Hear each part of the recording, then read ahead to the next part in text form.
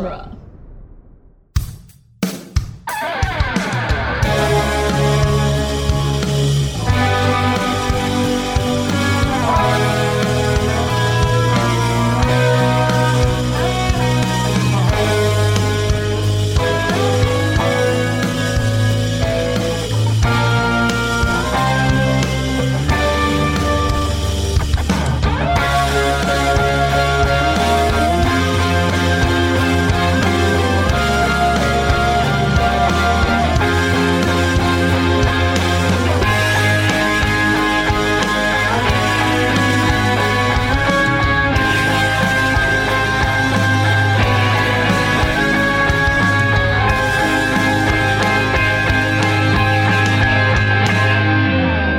Welcome back to Spider-Man Minute, the daily podcast where we can't stop thinking about Spider-Man 2, one I've been reading poetry lately, minute at a time. I'm Zach Luna. I'm Scott Corelli. I'm Gary Roby from Harry Potter Minute. I'm Brian Green, and I play Spider-Man 2 on the PlayStation 2. Whatever that means. Welcome, guys. Thanks for having us. Thank you. Of course. Yeah. Yeah, we're very glad to have you guys here for Minute 56, today's Minute, which of course is the one that begins with Peter watching MJ in slow motion and ends with Peter saying, John. That's where we're at today. It's just one solid minute of awkward, and and I love it. Yeah. Is this as awkward as tomorrow? Yeah, no, this is more awkward. This is more this is more awkward than tomorrow. Maybe not quite as awkward as Wednesday. Right. Just a week of awkward here. Yeah. Heck yeah. It's planetarium time for awkward feelings and weird moments where you stare and don't have things to say. Oh God. So right before we started recording, I sort of realized that I recognized the song that the band is playing, the do do do do do do do do do do do do, but I didn't know exactly what it was. You guys think it's Stars and Stripes? Is that what you guys? Stars and Stripes Forever. Stars and Stripes Forever. Okay, so it's one of those songs that I just know, but I take for granted because that I don't know the name of it. And like there are certain songs where I'm just like, oh yeah, I know that song, and I just sort of take for granted that I know it, and I don't know why I know it or where it comes from. And I was gonna say that one of my most embarrassing stories of like an example of that is that my friend, I had a friend in my I don't know, in my early 20s. They found out that they were getting married. Which actually ties into something that's happening later in this week. But they found out they were getting married, and it was a work friend, and when they said it, I started humming what I thought was the wedding march. Oh no. But what I actually hummed was the graduation theme. And it was and everyone just looked at me like, what the hell, what are you doing? And I was like, is that not right? It's like, unless I'm graduating. Yeah. That's what happens when they don't have lyrics in them, where it's just like, it's just I music. know a melody, but where does it come from? It seems, formal in some way. Well, I love both Alan Silvestri's Captain America theme and Avengers theme. I love both of those, but if you tell me to hum both of them back to back, I can't do it because they're just similar enough. Yeah. That it's hard to differentiate them humming wise. I think the Avengers is the bum bum ba bum bum ba, like that's right. The Avengers one, I think. But now that I've done that, I can't remember how to hum. The Captain America. Oh wow, that's weird. Yeah, right. See, that's what happens. It's real strange. Anyway, music's weird. Music's weird. Yeah. So we begin today's minute with this this little thing with the cameras that I thought was kind of fun, in that we're finishing up our slow-mo shot from last week here, and I kind of like that the camera tracks left on John and MJ, and then right when we get to Peter. And then left again once we get back to the band playing whatever this song is, where we've kind of got this like like we're reeling. Like it's all, motion in one direction, motion back the other direction, motion the other direction. Even though it's slow, it's like slightly disorienting. And then we cut to this like rock steady locked off tripod shot as Peter exits the world in center frame. I just think it's kind of cool that this like, again, when this stuff happens in the movie, when we're not getting super stylish, it's very rarely like full-on Edgar Wright-y, like showing, like telling the story with the filmic techniques, but it's always like in service of it or supporting it in a fun way. In general, I think that we've talked so much about how this film was sort of how it came together and how it was sort of like the whole production was a huge mess, and really flying by the seat of their pants. But I look at this scene and I think that this is one of the scenes that actually benefited from that, because as we'll go through this week, it just feels like they're not second guessing anything. They're just like, this happens, and then this happens, and then this happens, and everything sucks. And I think the movie benefits from that a lot. Yeah. It's that relentless drubbing that life gives Peter Parker. It feels of a piece with that. Yeah. It's interesting because from a character arc, it almost feels like the Peter's character arc and the movie's plot are almost separate as far as structurally, because you could say that Act 2 started with Doc Ock's origin, but when you're looking at Peter's arc, he still feels like he's in Act 1 territory.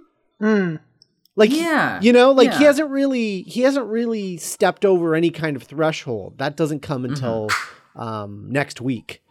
And but that's over an hour into the movie before that happens. I just think that's interesting. I don't know. Yeah, the timetable is like separate. Even though all of their key scenes are integrated together, every big Doc Ock scene is also a pretty big Peter scene. The pace at which they're moving along them is kind of shifted. Whereas in the first film, they were kind of neck and neck with the Green Goblin's development happening on pace with Peter's development. Yeah, I don't know. But I do like these stretches where it's just, hey, let's just sit in life being bad to Peter. It's the benefit of your lead actor getting his back almost broken when he fell off a horse. Yeah, I had to cut out an action scene or two here, so this is where we're at. When we do have Peter sort of exit the door here and to try to escape whatever moment he was just in, this is nowhere near as elaborate as the entrance to the planetary shot, but there's still a ton of work going on here that I think is kind of cool to point out in terms of Bill Pope's approach to depth in a scene. So because the walls are see-through, even if structurally or however this is written, it's just Peter exits a door and then we'll have the joke later. You still have to populate the background, and there's stuff going on there like past the wall itself because we can see through the wall. We have all this action in the background. The actual scene itself plays out in the midground, and then the joke happens by raising something up into the foreground, and then Peter has to advance towards us. It's all this fun, deep focus stuff that even in a silly joke like this is pulled off. Again, it's not like the timing is as precise or crazy as the the initial descent into 200 extras or whatnot, but it's it's a fun gag. Is this our second or third? Second. It's our second order gag. Okay. Yeah. I have been Peter in these situations where you're working some event and all the guests see that you are working this event, so they don't care if you get fed. So they're like, okay, cool. I'll grab this. No one cares about this guy who's working this event if he gets fed or not. Yeah. It's such a surreal social thing. We talked about this last week a bit, but like a big event like this is a weird place to be in, and it's hard to exist in if you don't have like somebody to hold on to there. And Peter's just kind of adrift, and I immediately, whenever he's in that like awkward social thing, I immediately empathize with him more. So I'm like, yeah, that's me. That's definitely me right there. So hungry.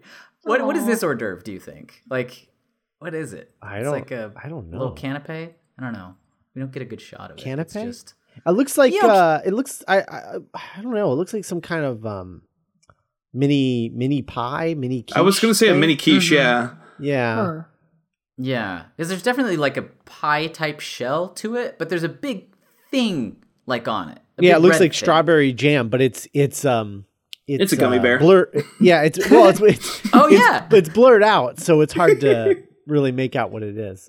It could be like maybe marinara sauce or something. If it's like a quiche, yeah. maybe. Yeah, I don't know. If it's or a sun-dried tomato, some kind Ooh, of yeah. Savory thing right. on there. Yeah.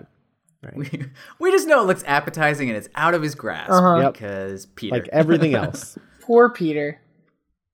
yeah. Everything he wants is out of his grasp. You guys. Oh, there it is.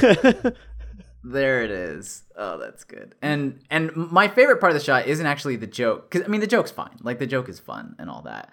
But what my favorite part of the shot is after the joke, and after he gives that like big look off camera, his like really sort of look that he does.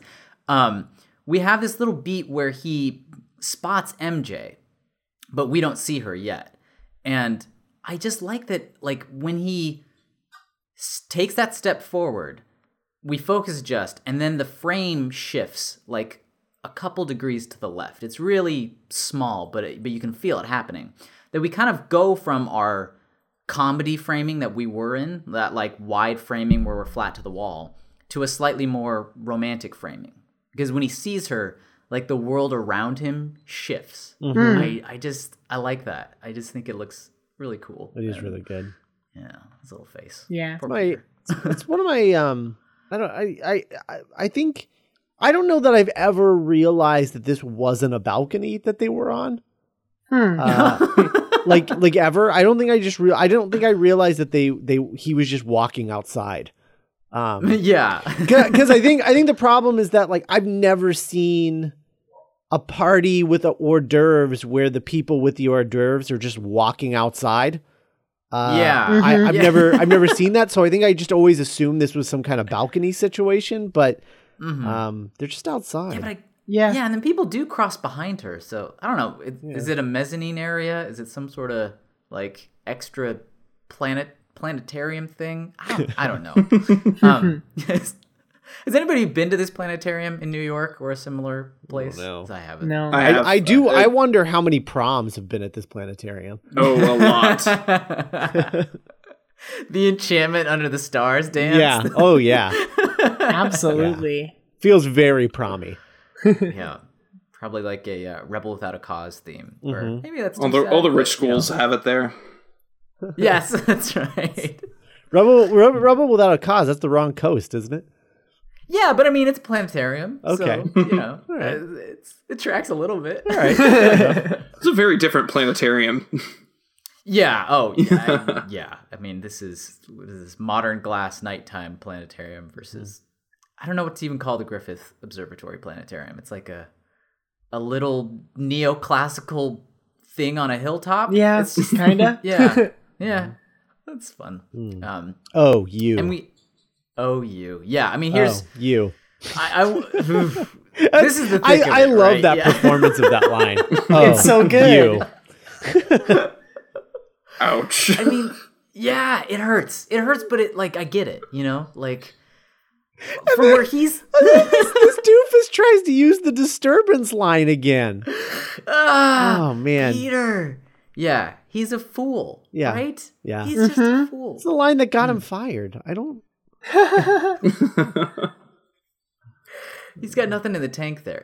He's been perceiving this situation wrong, right? Like, she's, besides the fact that, like, this shot is very pretty of her, like, alone contemplating outside, he comes, George McFlying up there to, like, profess stuff to her. And it almost is like a romantic moment. And then when she turns, we're only going to be in shot reverse shot for the rest of this scene. Because there is no romance here, you idiot. You already ruined it. No. And I just... Like, I don't know, I think about this movie and scenes like this, and when I do run into people that, like, don't like MJ in these films, I think this type of thing is a thing that, like, gets hooked onto, but I totally get where she's coming from. Like, he thinks it's one thing, but to her, she got her hopes up for him and he hurt her in like the most personal letdown so far. Yeah. She doesn't owe him anything, so she's just you. And it's no like John Wick but it's there's a lot in that. Yeah. And I love it. Yeah. Yeah. No, and this thing where he's like I started reading poetry, and she's just like, whatever that means. I just love it. I love how he's here to have this big moment, this big romantic moment, and MJ's just not having it. She's like, no. This is not happening. No. Yeah. She She's just shuts him down at every turn. It's great. It's really great. And then she's still like vulnerable about it because, okay, so reading poetry, I mean, we know where he's coming from because we've been with Peter this whole time, but like, what a doofus line to say. And like, even after he's that much of a doofus, she's still willing to give him the like, I can't keep thinking about you, bit. Like, that's very generous of her because she could just like, ignore him or not give him anything there. But she's just like, what are you doing? You absolute dunce. Peter.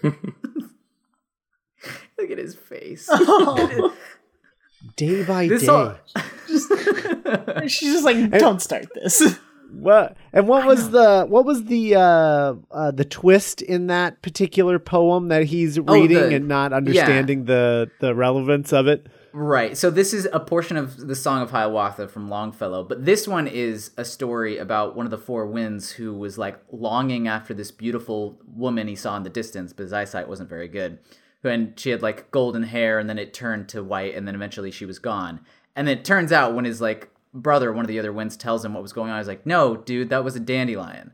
Like it was, you're just looking at a flower on the other hillside. It wasn't actually a person. It's like, it's not romantic because it's useless sighing after something that can't exist, but he doesn't even know it or acknowledge it. So it's like, of all the poems you could have picked to try to show how he was like really perceptive about this woman, he chose the one where a guy is so clueless about women he doesn't realize a flower is not a person.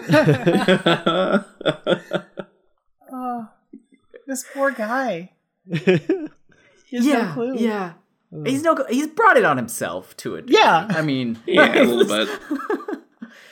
I mean, I guess this is another one of the moments in this movie that, not that this isn't working well, because this works like gangbusters for me at least. Mm-hmm. But I think about the parallel universe where we haven't reset this relationship to prior to the end of the first movie, which we've been talking about kind of the whole time. This idea that in order for the like story we chose in Spider-Man 2, we kind of have to forget the fact that MJ knows how Peter feels about her and knows he's Spider-Man, which she basically does at the end of the first film. Mm-hmm. So this is one of the scenes where I kind of wonder, what is the equivalent, big issue they have in the world where we were honest about where their relationship was then. We didn't do the soft reset, and they were in a relationship here, and he's being a doofus. Mm-hmm. I don't know how that would play out, but I feel like number one, they wouldn't be here because why would they be at John's party? But if they were together, but I don't think there's a big difference here because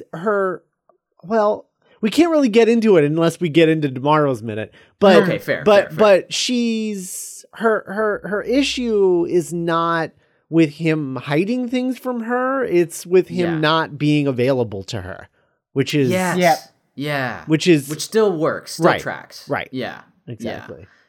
And I think he's still in this moment thinking it's about what it's not about, but I'm trying real hard right now, and look, I like poetry, like that can't fix the thing that you did, buddy. Like, you weren't there when you said you were there. And I also think that there's a level of there's a little bit of a grossness factor here because I think that there's an element of Peter doesn't have time for her, but he still only wants her to want him. And so this poetry thing, it really feels like, oh yeah, I'm going to win her over with this poetry thing. Like it's almost like he just wants her to be pining over him all the time. Instead of letting her move on with her life. It's really strange because it feels a little bit like a betrayal of this character, especially a betrayal of his sacrifice at the end of the first movie. Like there's a world where this movie, I think, would be improved a little bit. This arc between the two of them would be improved a little bit if, even if you didn't want them to be together in this movie, fine. But I think that it could have been improved a little bit by him pretending to be fine with her being with John. Ooh. Because he's obviously not, because he's not over her. And she's not over him. But I don't think that having Peter chase MJ is a good choice, because I think it just reflects poorly on him as a character. Whereas if he just leaned into that sacrifice and just saw all of the things that he's missing out on because of that sacrifice, I think it would pay off better, and it wouldn't feel like a betrayal of his character, because I don't know what he's trying to accomplish here, other than being a little skeezy and a little problematic and a little, he's just controlling, controlling, right? In that weird, backhanded controlling way, that emotionally manipulative way. Yeah. The thing that lets me usually whistle past this stuff as I'm watching this movie, which isn't... Brian, did you just get the image of Grandpa walking into the bordello and walking back out again? I mean, that's always playing in my head, but it was appropriate at that moment. So you said whistle past. That's exactly what I saw.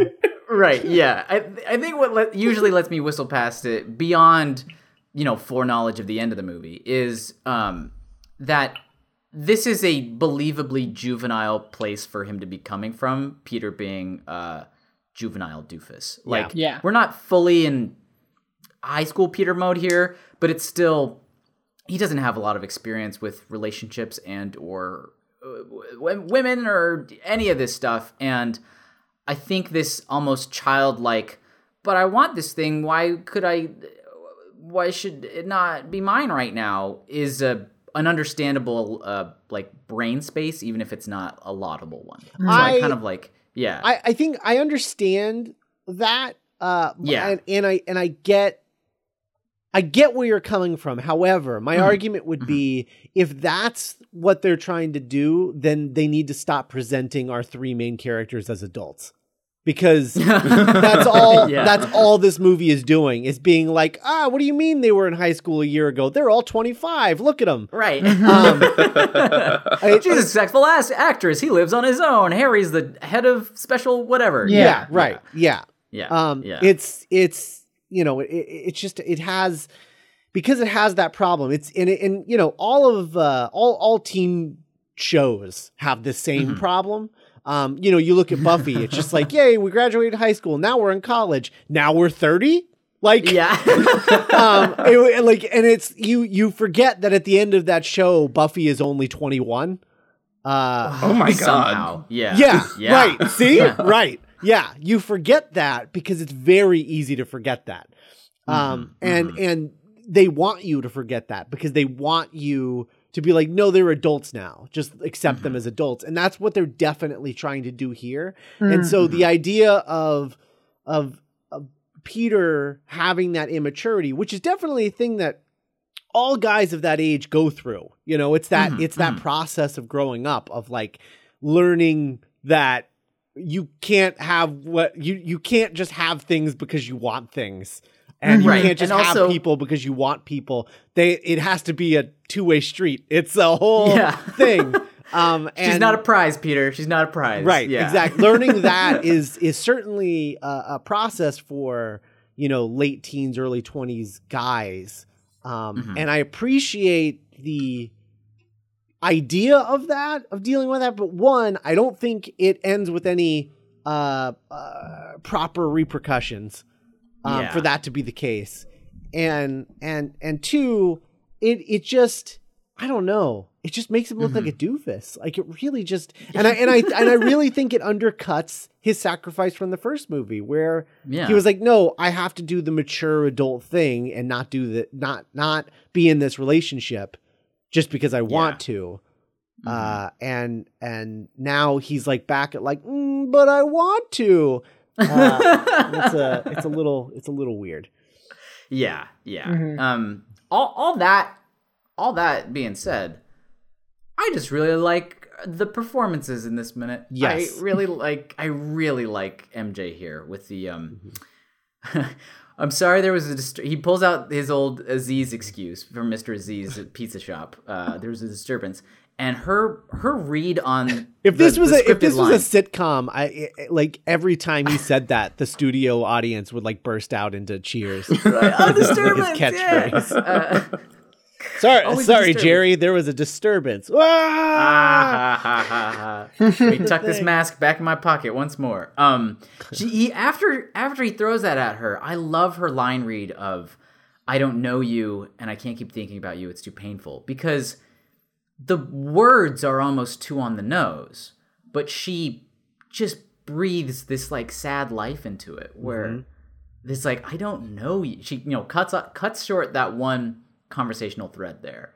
I'm sorry, there's a disturbance. Now we can talk about excuses here. Let's not talk about excuses. I don't know you if this is how you treat people.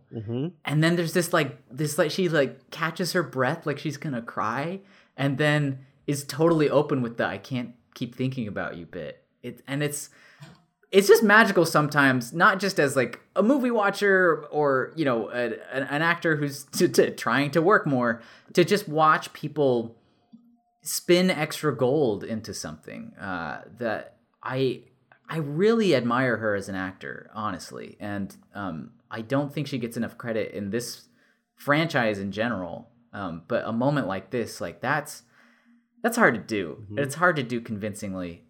And I love how it plays. It like breaks my heart. She's so good. I'm all for her in this scene. Like, I'm totally on her side. Absolutely. It's like, Peter, what are you doing? Stop. Yeah. I can't imagine why or how anyone could be on Peter's side of this. Yeah. It's so painful. It is. And like, part of it might be like how clearly we've identified with him up to this point, where like once you're locked into protagonist zone, you're kind of empathetically linked to them to a certain degree. Right. It's like what happened with everybody with in Breaking Bad, where everyone was like, "Oh, I hate his wife. Why doesn't she just let him do the things?" I was like, "Oh my God." Literally just for 5 seconds, look at the entire story from her perspective. Oh my God. Come on. Poor Skylar. Yeah, and it's, I don't know. He's all gotten himself into this. It didn't have to be this way. Right. But I think, and that's why I think, even if I'm not on board with where he's coming from, I can feel the past memories or like similar things where, oh, I was being dumb and I made something bad because I was dumb, and then I was in that corner and then caught in being dumb. Like, oh boy, Spider-Man. Maybe this is the type of thing when people are like, I don't like how much these movies are hard on Peter. This is the type of feeling they're referring to, where you just have to sit in it. Like the movie just makes you sit in it. Like, you doofus. Don't be a doofus. Yeah. Spider-Man minute. Don't be a doofus. I just don't even know what he wants. What is he trying to accomplish here? Yeah, I don't know. What does he think is going to happen? I don't know. Start by seeing her play, for God's sakes. We will, I think, tomorrow get into the social dynamics of seeing people's plays. But come on, Peter. Come on, buddy. This is rough. Like, what a joke. I'm with John. He'll give me my drink. Yeah. Oh, that's good. John. I just, man, I love how just cleanly she shuts him down. Yeah. Mm-hmm. The venom in her voice with that line. He'll get my drinks. No pun intended. Yeah. Well, she doesn't have to cater to his feelings right now. Yeah. It's like she does not owe him that. No. And I just like how she doesn't mince words about it. She's just, like, he has run out of, I think in Peter's mind, like Peter came into this thing with like, okay, all right, like I learned from Otto, I'm gonna feed her poetry. She's gonna love me. I'm gonna say my Longfellow, and then she's gonna be like, I learned from that crazy guy who killed all those doctors that if I like yesterday, yeah, like a day-ish ago, he killed all those doctors. Literally, and tried to murder Aunt May, like not even 5 minutes ago.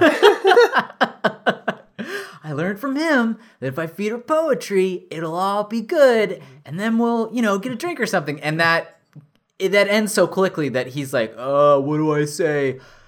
I guess I'll ask if I can get her a drink. He can't even get himself a drink. Right, come on, Peter. What? Can I get you a drink? She just, no. I don't have time for this. I'm with John. He'll get me my drink. You shine on MJ. I love how she's lit in this scene too. I think she looks glamorous and cool and awesome. And as her hair did. I don't know.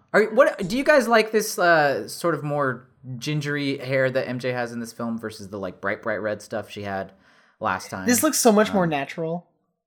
It does. Yeah. It does. Yeah. And I think this is the type of lighting that it really shines in. Yeah. Mm-hmm. Yes. Yeah. I agree. Yeah.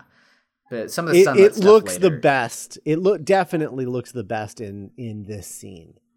Yeah. As opposed to like later when she's wearing the dress thing. Like the dress thing, it just sort of washes out the hair, it feels like. And it doesn't pop as much. And I don't know. Yeah. But here I like it. I like it when her hair pops. Sure. Yeah. Because which is why I hate her hair. And that's why I hate her hair in Spider-Man 3. It's basically blonde. It's bad. Yeah. It made me so sad. Yeah. It really did. But this is still like again, this version of MJ in these films is not a direct adaptation of the MJ character from the comics. But it's moments like this, the like, I don't know, glam soiree MJ with like the full lipstick and earrings and her updo or whatever. I'm like, yeah, heck yeah. There's model MJ chilling, doing her thing. It's cool. Oh, that's good. Yeah. Yeah. Gary, tell us about Harry Potter a minute. We are also on the same network, actually, duelinggenre.com with you guys. And we are over an hour and a half into Chamber of Secrets now.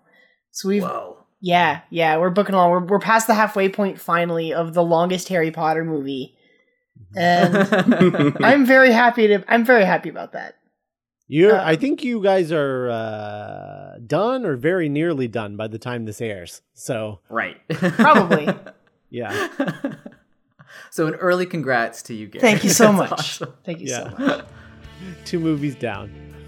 We'll be back tomorrow. If you guys are on Facebook, go join the Spider-Man Minute Friendly Neighborhood Listener Group.